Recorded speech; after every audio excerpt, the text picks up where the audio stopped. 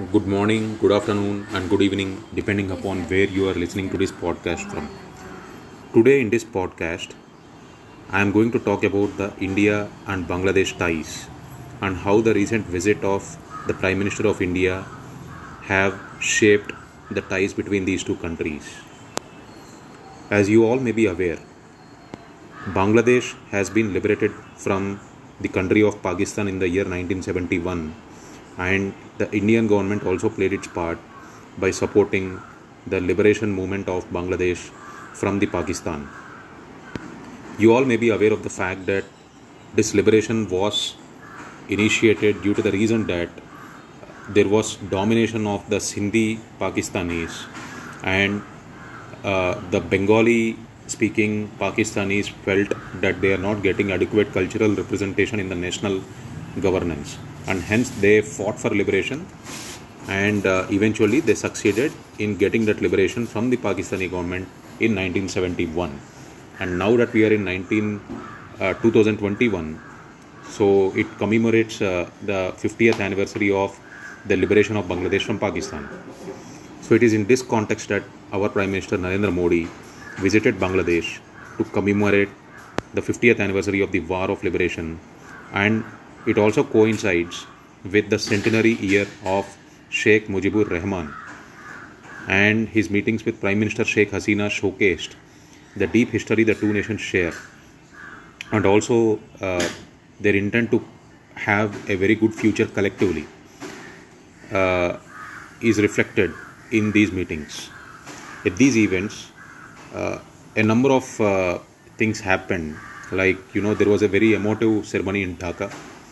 There were multiple cultural programs that were presented. Indian government conferred Gandhi Peace Prize, of course, posthumously to Mujibur Rahman, who is the father of the current president.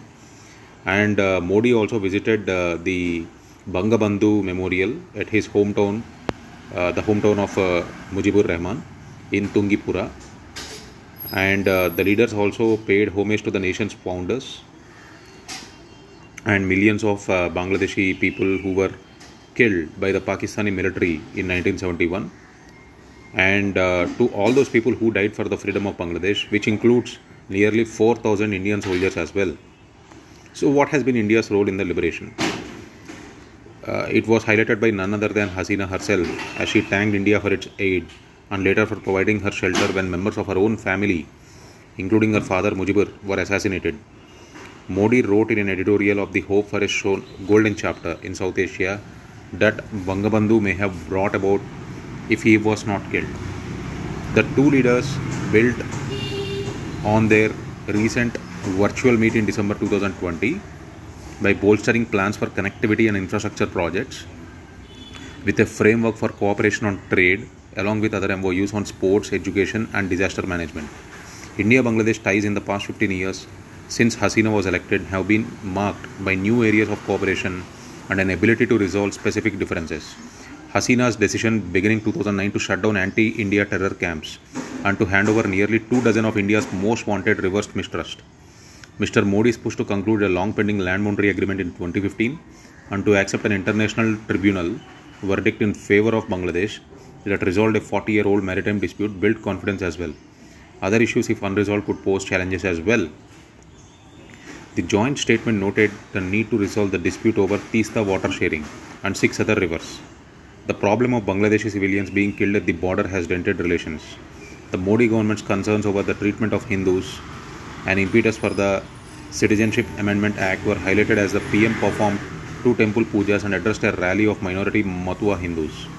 The visits raised eyebrows in India as they took place even as West Bengal went to vote, but it became clear they will have repercussions in Bangladesh as well.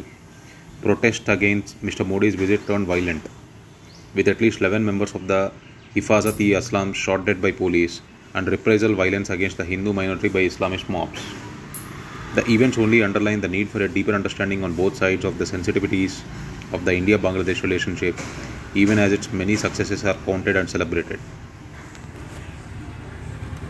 So with this, I think we got a fair idea about how multiple problems have been solved since 2009 from both the sides, and how the relationships are there at this point of time. We are at a cusp of journey where many of the differences between India and Bangladesh needs to be resolved amicably, failing which, while the governments are doing whatever they could do to integrate the ties between the two countries, but the people to people ties are not seeming to be very good, especially on the other side in Bangladesh. There is a lot of